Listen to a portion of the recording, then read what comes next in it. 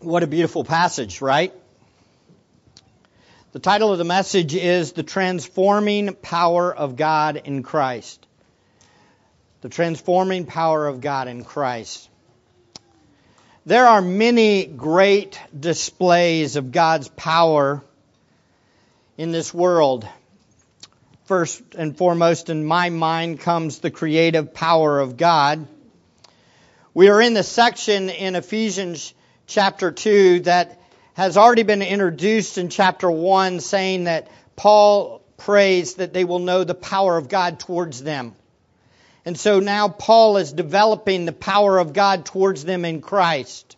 He started with the power of God on display in Christ and the resurrection of Christ, and then turns to the power of God on display in the individual believer in Christ.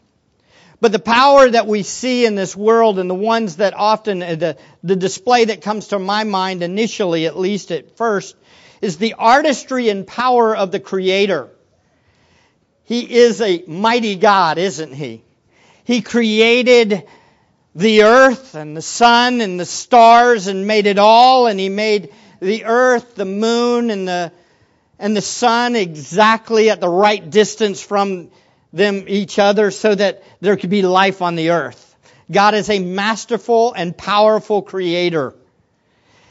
He also made the land and the vegetation and the water, and the beauty of what we see as we look at this creation, waterfalls and luscious forests and all the amazing things of God's creation.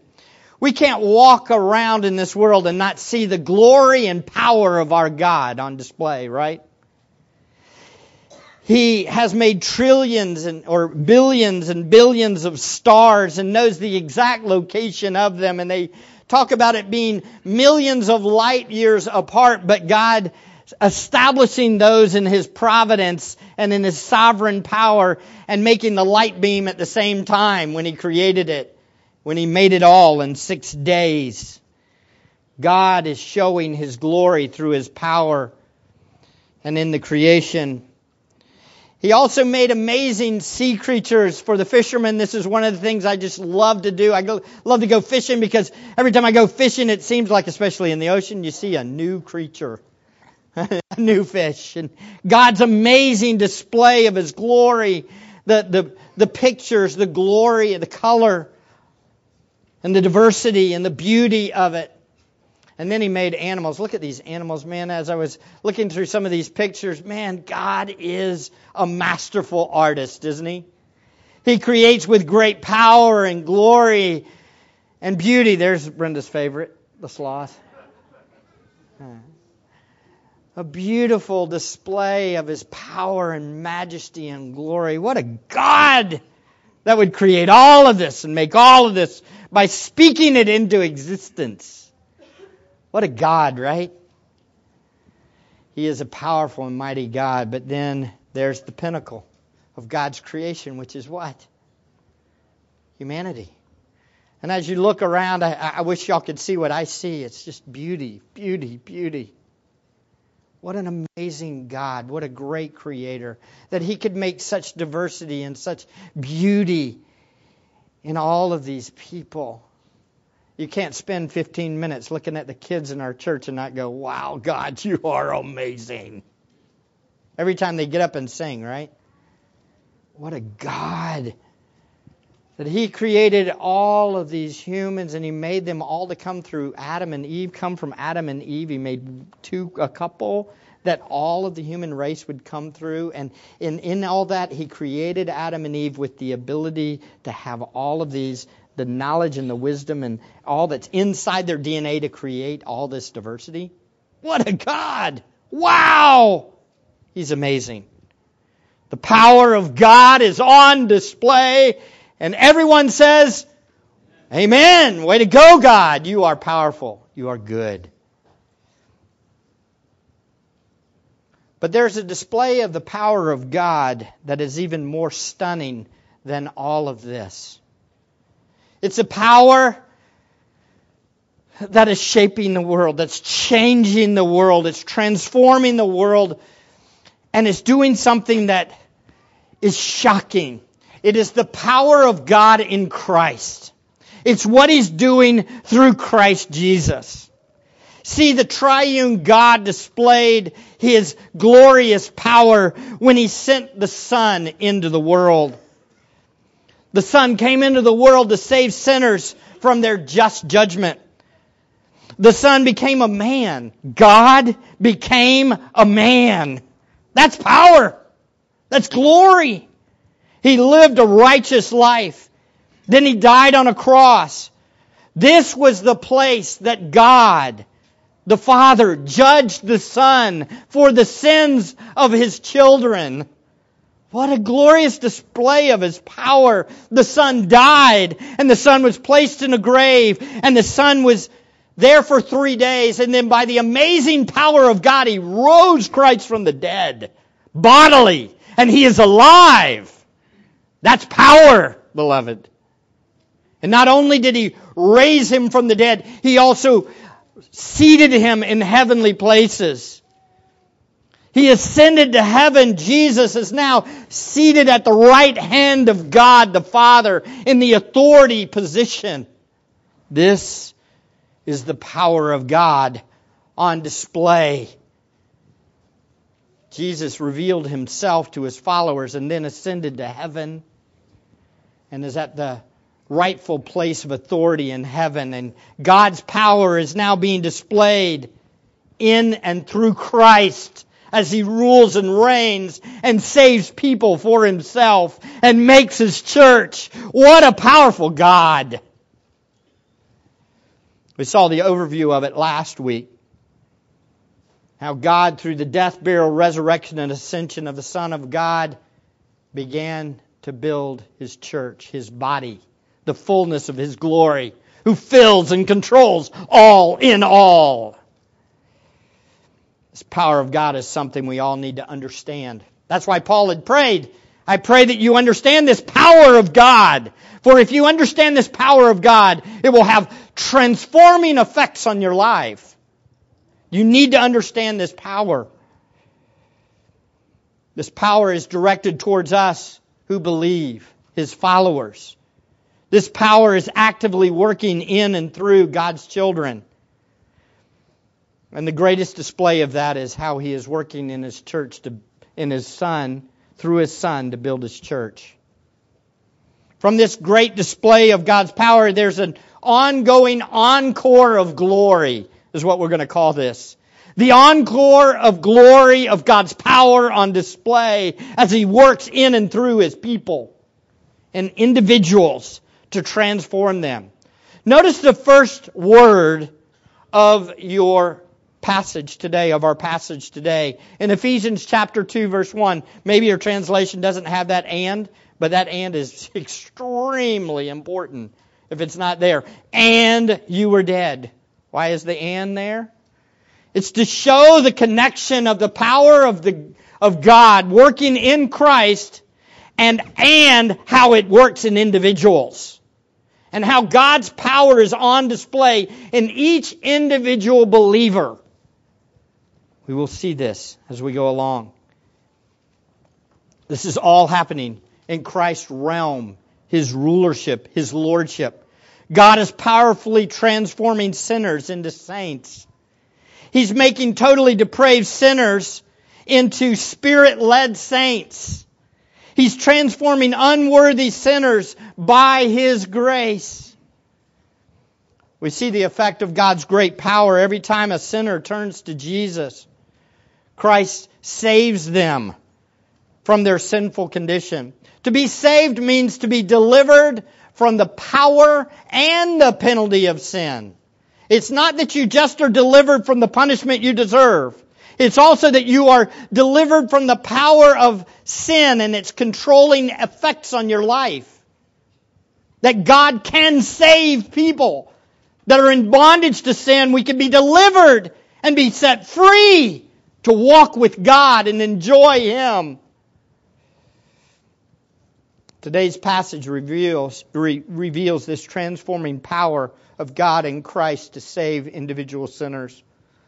By the way, beloved, if you think that a salvation does not include sanctification, that it means that you can continue to just live however you are, you just need to affirm some facts and there's no real change, you're actually blaspheming the holy God. And you're saying that the power of God is not able to transform lives. Beloved, there's a lot of Christians out there that go that way. A lot of professing Christians that say that God can't change people. And I disagree, because the Word of God is very clear in this passage that we can be saved, delivered from both the power and the penalty of sin. You see it in this passage. Because today we're going to see the transforming power of God in Christ to save individual sinners. The power of God in Christ to save individual sinners. This transforming work of God is His mighty strength on display, as we saw back in Ephesians chapter 1. And it should cause all of us to worship Him, right? Let me explain something, beloved. If you understand these verses, this section, you will worship God, I promise. And if you're worshiping Him, your worship will be displayed in one of the greatest displays of worship, obedience to Him. Enjoying Him. Obeying not in drudgery, but with joy. Knowing God and serving Him and pursuing Him is possible. How? Because the power of God has set us free. And we're no longer in bondage to sin. And we can follow Christ. For He is able to do far more abundantly beyond all that we can ask or think, according to the power that works within us. To Him be the glory in the church and in Christ Jesus to all generations, forever and ever. Amen. Got ahead of myself. But it's that power that produces worship, right? This is not just religious talk. This is reality for the believer. We are alive in Christ. And all God's people say, we're alive. We're no longer dead in sin. God is a transforming, powerful God. Praise Him. So I want to walk down through this passage. I kind of want to give you an overview first. A big picture look at it. Because it's very interesting. If you track down through the passage, you might not see some of these connectors that are very important. So there's some key words I want you to notate in the whole passage. Some key words. So looking at your Bible, make sure you have your Bible there and you're looking. It'll be up on the screen, but you can maybe even mark your own Bible so you'll see these connectors. These connectors. Notice that I highlighted some key words. Here are the key words, and they're especially important verbs in the passage. They're verbs that talk about the state or the condition that a person is in. We see it, and it starts with, and you were dead in your trespasses. Now, it was the state. It's a state. It's a condition. You were. And notice further down again it says, and were by nature children of wrath. The were being what? A previous state. A previous condition. But then notice in verse 5 it shifts. And after saying you were made alive, he makes this phrase. And Paul gets ahead of himself and says, by grace you have been saved. Before he even finishes the passage, before coming back to it back in verse 8. But the have been saved has one of those stative verbs before it, and it's connected with another verb. And it has this idea of You have in the past been saved, delivered, and it has this ongoing effect in your life. And it's very important that you understand that you have been saved, and the ongoing effect is you are saved. You are saved. Your new state is delivered. Delivered from what? The power and penalty of sin. You are delivered. And then notice at the very end, after repeating the have been saved, he says, for we are His workmanship. Every believer in the room that has been transformed by God, who has been born again, you are presently God's workmanship. You were children of wrath, but now you are His workmanship. And He is presently working in you. These are so important truths. It gives the big picture. Do you see the contrast? Who you were and who you are? Very important. Transformation has happened. Notice also, walked. Walked. The word walked, it's interesting in the first three verses. We have walked according to the course of this world. Walked. What does walk mean? It means lived. You walked. You lived according to the course of this world, according to the prince of the power of the air. But notice at the end of it, in Ephesians chapter 2, verse 8, that word is mentioned again, so that we would walk in them. What? In what? In the good works that God has prepared for us to walk in. So there's a contrast. We walked according to the course of this world. Now we walk in the prepared good works of God. Difference. Contrast. Next, there's working. Oh, this is an important word. It's found throughout the book of Ephesians. Working.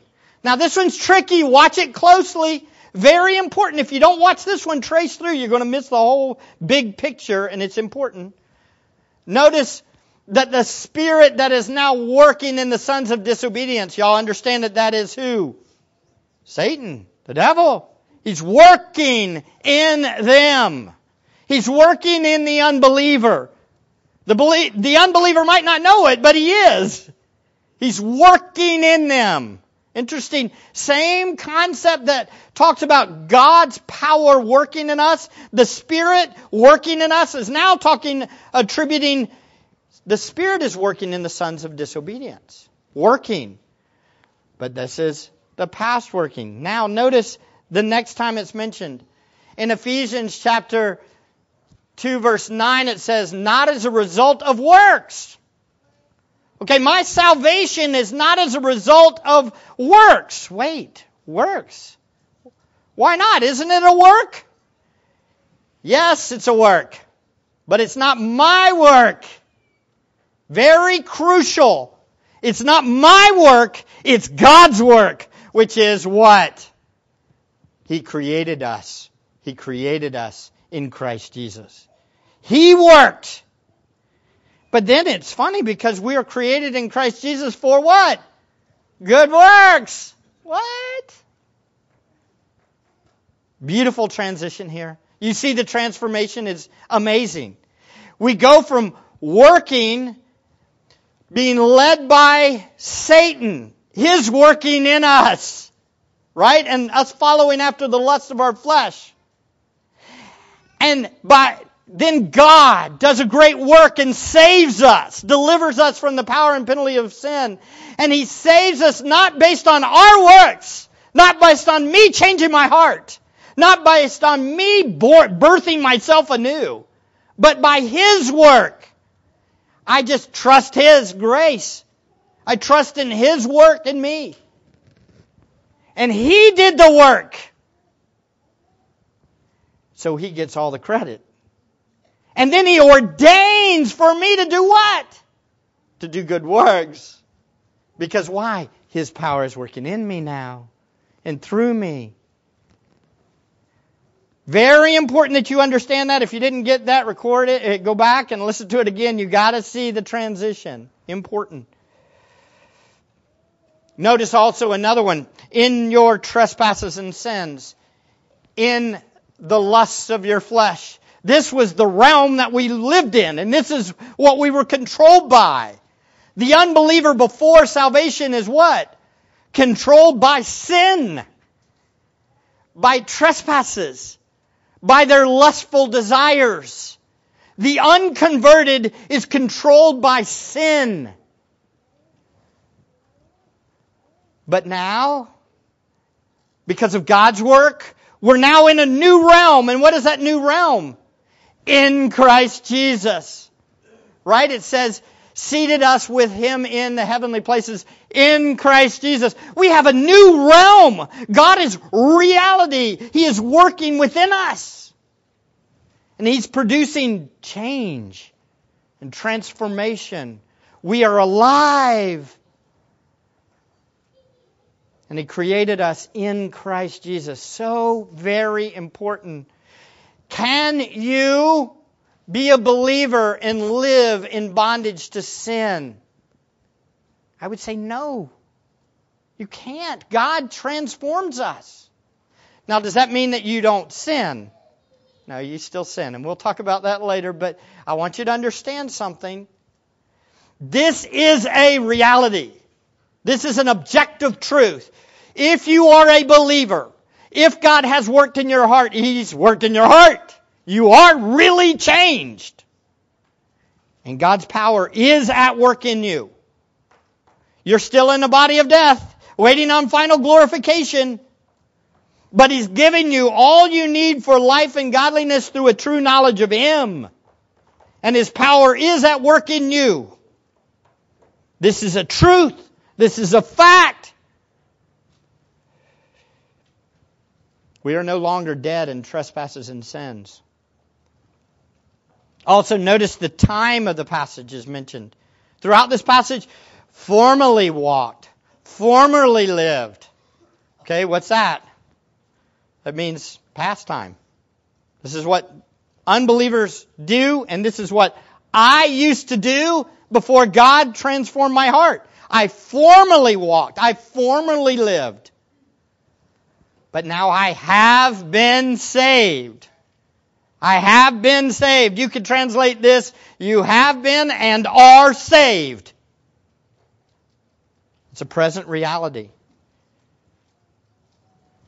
So that He might display in the ages to come His glory and grace. We'll see this.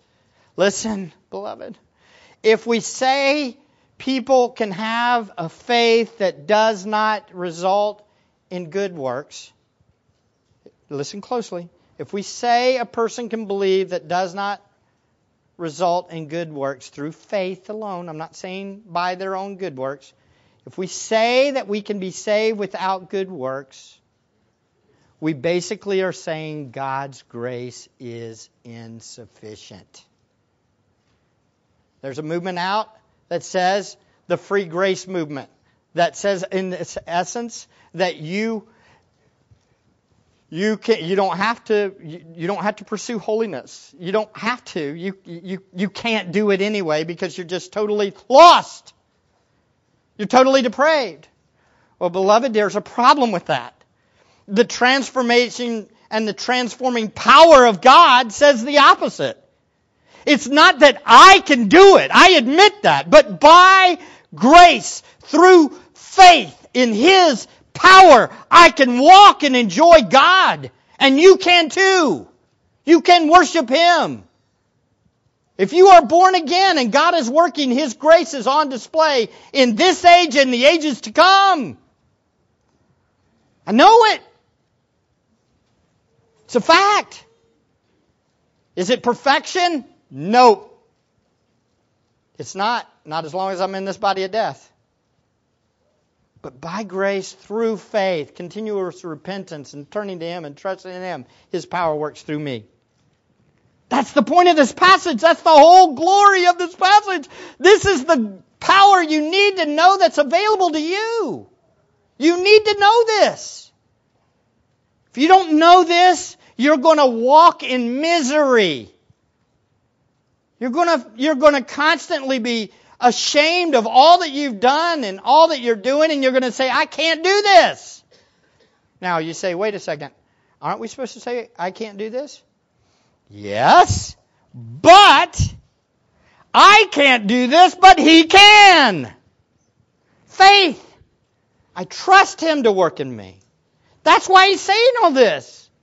Why would Paul say in chapters 4 through 6 and give all these commands to walk in, unless the power was already available for us to walk in them? But you must know salvation. You must get biblical salvation. You must understand. By the way, is it lordship salvation? I would argue it's just salvation. Why do we have to name it lordship salvation? It's called being saved. You're delivered from the power and penalty of sin. That's what this passage is talking about. There's hope in this. We should skip out of this place today. Way to go, God, right?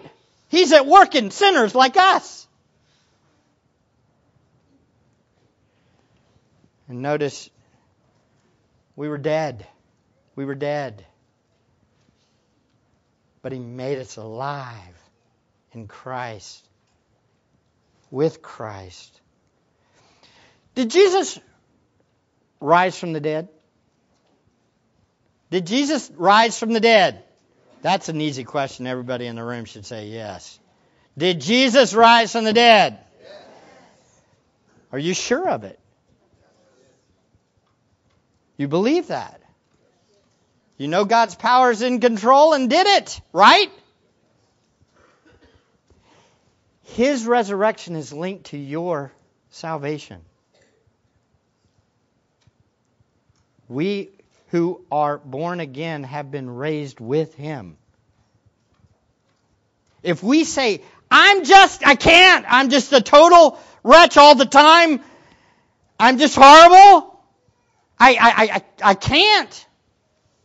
can't walk with God, I can't enjoy God, then either you're not saved, you have not been born again, or you're denying the resurrection of Jesus Christ. What? Are we spiritually alive or not? Yes, if we're believers. Yes. This is good news. This is great news. I need to know this. How about you? So obviously this passage is an explanation of the great transforming work of God and the salvation of sinners, right? Who we were before God is transformed by the loving God that worked in us and made us alive. And who we are now is a gracious display, a display of God's grace and kindness to the world. That's why Christians should stand out. We should be like giant lights in this world. Why? Because God's grace is working through us. His power is on display in us. This is the point of the passage. You get the big picture, right? So let's walk down through it. Real simple. The outline is this. It goes, our former dead condition, 1 through 3. Our former dead condition, 2, 1 to 3.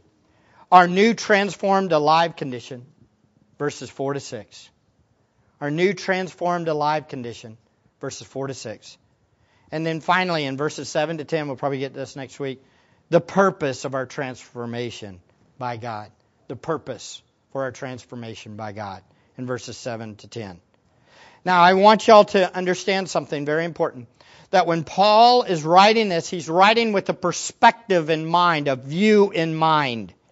The view is the Godward view. It's how God views salvation. And how God's work in salvation is the primary focus. Especially verses 1 to 7. It's God's work in saving people. Okay? Why is this important? Well, because when you look back at your testimony, often when you talk about your testimony, you talk about what you went through. It's your perspective on it. And you will say things like, well, I was living for myself, and I heard the gospel, and I turned from my sin, and I trusted in Christ, and I believed in Him. And then I knew that Christ died for me, and that He loves me, and I knew then that I wanted to live for Him. And I believed in Him, and I trusted Him, and I pursued Him, and I wanted the Word, and I wanted to love people, and I wanted to learn about others and serve others and tell other people about Jesus. That's the human perspective. You're looking at what happened in your life, okay? So when you see repentance and faith or your change or your turn, you're saying, this is what I went through, this is what I did, I turned from sin, I trusted in Him, so this is the perspective. But Paul's talking about God's perspective. He's explaining what happened to you, who you were and what God did, and now what God is doing. You understand? So when you describe it as repentance and faith, you might even begin to think, well, it was me that turned. It was all about what I did. I believed, I knew it was true, so I turned from sin and I believed. But Paul's explaining what happened within you and why you believed, why you turned. He's explaining why you now want to pursue God. He's explaining why you do good works. He's ultimately saying why, what is the power that made this big change? Do you understand? So this passage is all about knowing that God is the Savior. It's by His grace that He saved us. That's the point of the passage. It's the Godward perspective to salvation. God's view of your deliverance. Does everybody understand that? See if got some nods there. Okay, good. Good. So let's go with the proposition of this whole passage. What is it? The passage reveals the transforming power of God in Christ Jesus as revealed in the salvation of sinners by God's grace in kindness and love. It's the transforming power of God in Christ Jesus as revealed in the salvation of sinners by God's grace in kindness and love. Does everybody understand this? Okay, that's the overview of the passage. So let's walk down through it. You ready? You say, Mike, you did a whole bunch of background on the passage. Why did you do it that way? Because I want you to see the big picture, right? And then as we walk down through it, it'll be real easy. You'll see it. It just boom, boom, boom. All right, let's do it first. Our former dead condition. Our former dead condition. Notice, read with me, you can see, just follow along in your Bibles. And you were dead in your trespasses and sins, in which you formerly walked, according to the course of this world, according to the prince of the power of the air, of the spirit that is now working in the sons of disobedience. Among them we too all formerly lived in the lusts of the flesh, indulging in the desires of the flesh and of the mind, and were by nature children of wrath, even as the rest. All right, so in this little passage, in this section 1 to 3, we see a very clear description of the total depravity of humanity. If you look out at the world, you watch the news, you say, why is the world so bad? Answer, 2, 1 to 3. That explains it right there. Okay? That explains why the world is as bad as it is.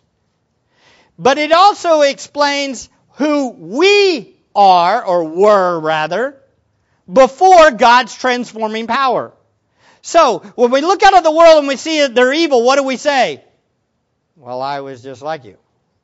I'm no different than you. This is who we were, right? Every one of us. So, it's very concise. It's a complete, clear description of total depravity. You're not going to get out of this room today without embracing that doctrine, because it is truth. You can't get away from it. This passage says it. We are all born totally depraved. Are we as bad as we could be? No, we're not as bad as we could be. Why? That's called common grace. God protects us from doing as bad as we could. But the reality is that our hearts are what? And he describes it. Dead. Dead. What does dead mean? I'll give you a hint. Dead. Dead. Dead is dead. You say, well, Mike, if I were dead previously, wouldn't I still be dead now? No, not if God made you alive. And again, is this talking literally that you're physically dead? No. It's talking about your spiritual condition, your heart condition. Your heart condition formerly, before you were born again, before God worked through the gospel to convert you, you were dead spiritually. You were unable to love and serve the God who made you. You were dead in your trespasses and sins, is what it says. And it starts with that overview. That overview is in verse 1. You were dead in your trespasses and sins. This is a state of spiritual death, separated from God, physically alive, but dead men walking, dead ladies walking. This is an inability to do anything that glorifies and honors the Creator that made you. You say, well, I remember when I was a little kid that I used to occasionally obey my daddy or mommy, and they would look at me and say, good job, son. Wasn't that a good deed? Answer, no, because you weren't doing it to glorify and honor and enjoy God. You weren't doing it with a heart that was converted, that loves God. You were doing it out of the purpose of getting what? Human affirmation and praise. You did it so you didn't get a spanking maybe. But you didn't do it because God loved you and because your heart had been converted. Does everybody understand this? This doesn't mean, again, as we are as bad as we could be before we're saved. Because we can have neighbors that are kind neighbors, right? But they're still spiritually dead if they have not been born again. It doesn't come from a heart that's been converted. We are born with a conscience. Even born with an awareness of God, but we suppress that, right? And we know what is right and wrong to a degree because of the conscience God gives us. Right? But ultimately, we're dead in our sin. Notice this condition is further talked about. It says the condition is how the believer used to walk. Walking is just another word, again, for living. So before we're born again, before God converts us, we live in our dead condition. We live in the realm of sin. And our lives are dictated by three main primary things. Three main sources that dictate who we are and what we do in our lost condition previously. They are according to the age or course of this world, according to the prince of the power of the air, and in the lust of our flesh. Those are the things that dictate who we are and what we're about before we're born again. Now I want you to hear me, listen closely. That means that everything we do in our lives before we're born again is what? The world's influence, Satan's control, and our lustful, sinful desires. Those are the things that control what we do. I don't know about you, but this is a horrific condition, isn't it? Have you all noticed, I don't know about you guys, but as I look at our world and everything that's happening in our world, at times I feel like I'm shocked. It seems like almost weekly I'm shocked by a new level of evil that comes out. Anybody? It's like, man, I cannot believe. How do you come up with this stuff that people are doing? Where does this come from? What have I forgotten? The dead condition of the human soul. The dead condition of the human soul is controlled by Satan. Do you know who is a really good inventor of evil? Satan. He's evil always. He's really good at getting people to do evil. And the world's influence is constantly producing evil in the lives of unbelievers. It's inevitable because of the lost condition of the soul. It's going to happen. Don't be shocked anymore. Realize this is exactly what Scripture says people will do. They will turn, they will twist, they will distort the truth, and they will do evil.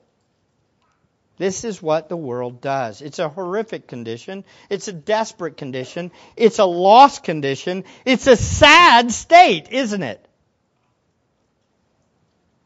Again, we might do outward good things, but the motive of our heart is not God's divine love, grace, or power. It's not faith in Him that produces the actions we do before we're saved. Do you hear me? It's not faith in Him that produces the good deeds, quote unquote good deeds, before we're saved. If it was real faith in Him, it would be what? You'd be saved, you'd be alive, and you would be producing the good works because it was trusting in Him that did it. Not yourself. So-called good deeds are ultimately just self-righteous attempts to make ourselves look good for the world, according to the course of this world. We do things to please parents, friends, co-workers. We are what? Born men pleasers, aren't we? That's what we do.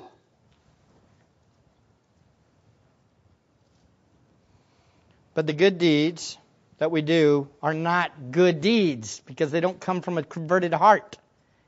And they're not through faith in God. They're actually, as Paul calls them, filthy rags.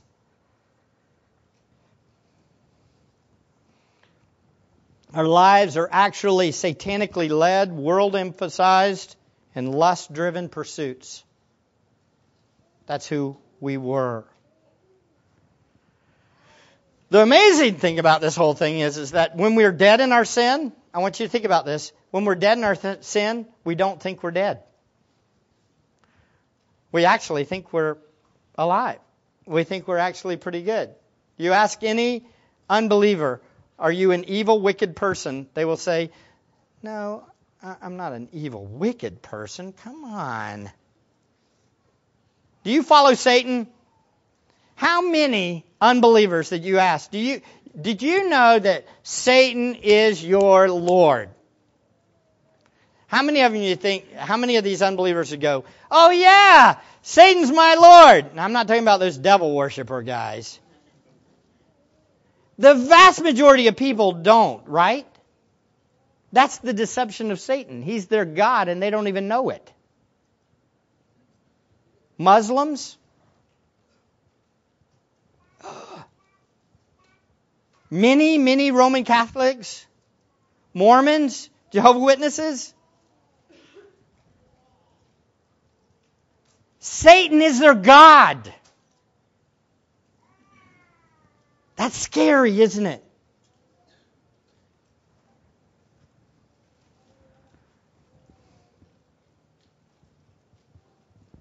Everybody in this world is on the brink of disaster. The way Jonathan Edwards called it and described it, it was like the spider hanging over hell, over a flaming fire, just waiting for that thread, that web to break, and for the spider to fall into the flaming fire. You say, well, sinners in the hands of an angry God, that's a pretty hard sermon to refer to. Look at this passage, verse 3. We were by nature children of wrath, even as the rest. We were all in a condition where at any moment, if we would have died, we would have went where? hell. We would have spent eternity separated from God. This, I don't know about you, but this makes me shudder, doesn't it? Does it make you?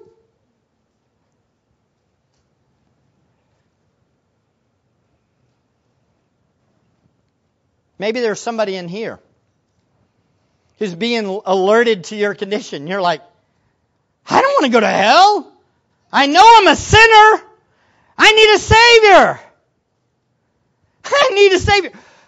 I know Jesus died for me. I want to live for Him. By the way, if you're saying that, I've got good news for you. You're already alive. If your heart condition and your commitment is to the Savior, then guess what? You're saved.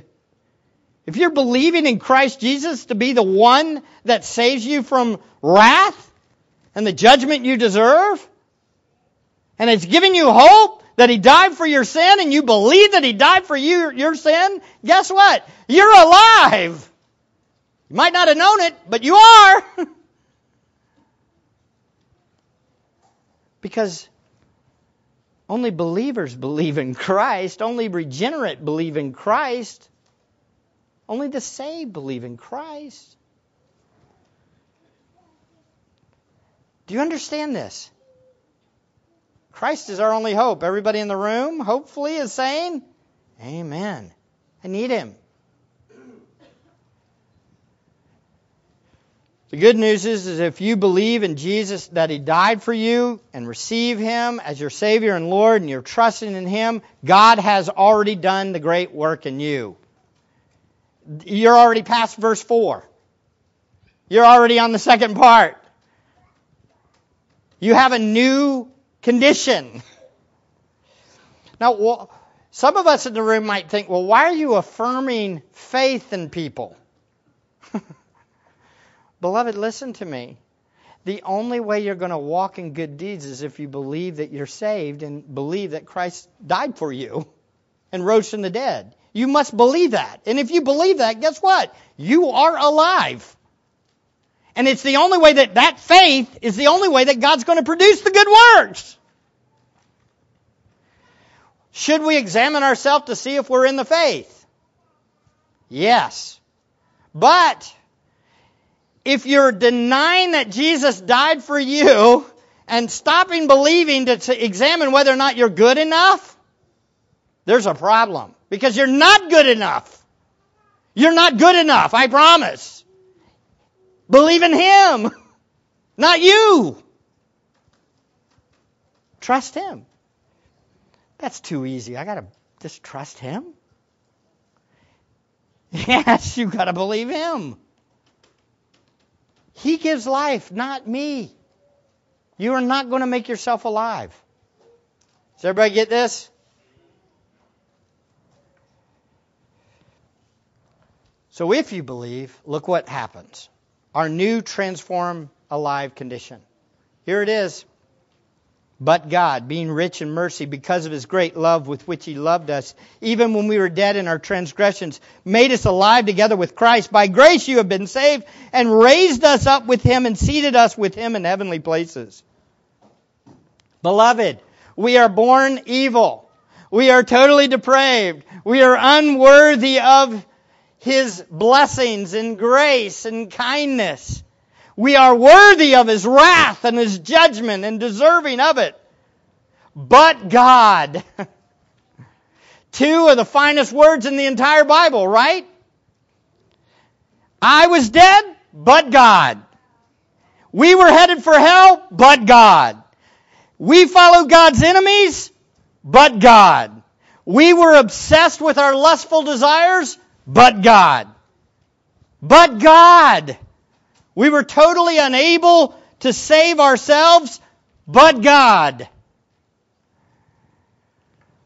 Why did God exert this power to save sinners like me and you?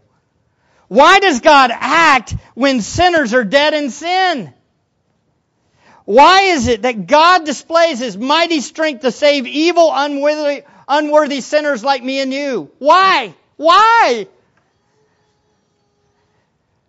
Being rich in mercy because of His great love with which He loved us. What great truth! In stark contrast to our horrific state, God's nature, His state is the exact opposite. We are evil and hate God, but God is loving and cares for us.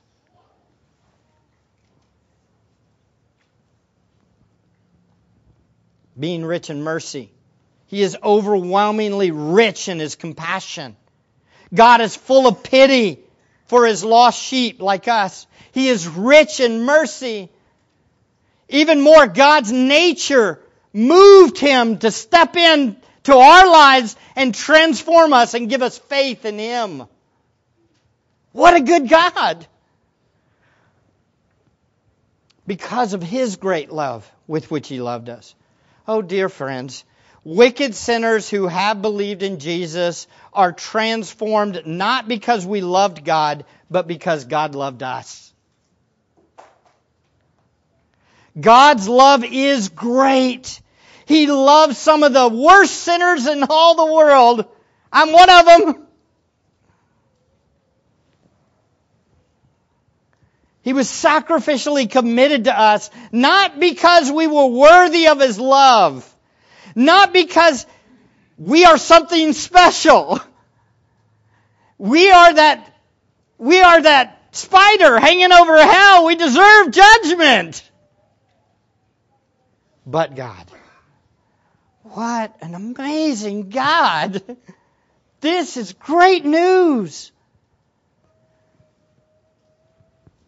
God moves to save us because He loves us. And He loves us, and He acted on His love. God's love is sacrificial commitment in action. It's not just a feeling. He took action. Listen, if you are dead in your sins, and you come to an awareness that Christ loved you and died for you, and you want to live for Him, know this. Not only did Christ die for you and rise from the dead, God gave you that heart change. He made you alive to believe that. And so what does that mean? You should worship Him. Oh, I believe. It's because of you. I'm saved. Why? Because of you. You're good. You love me. Otherwise, we would be where? Still dead in our sin.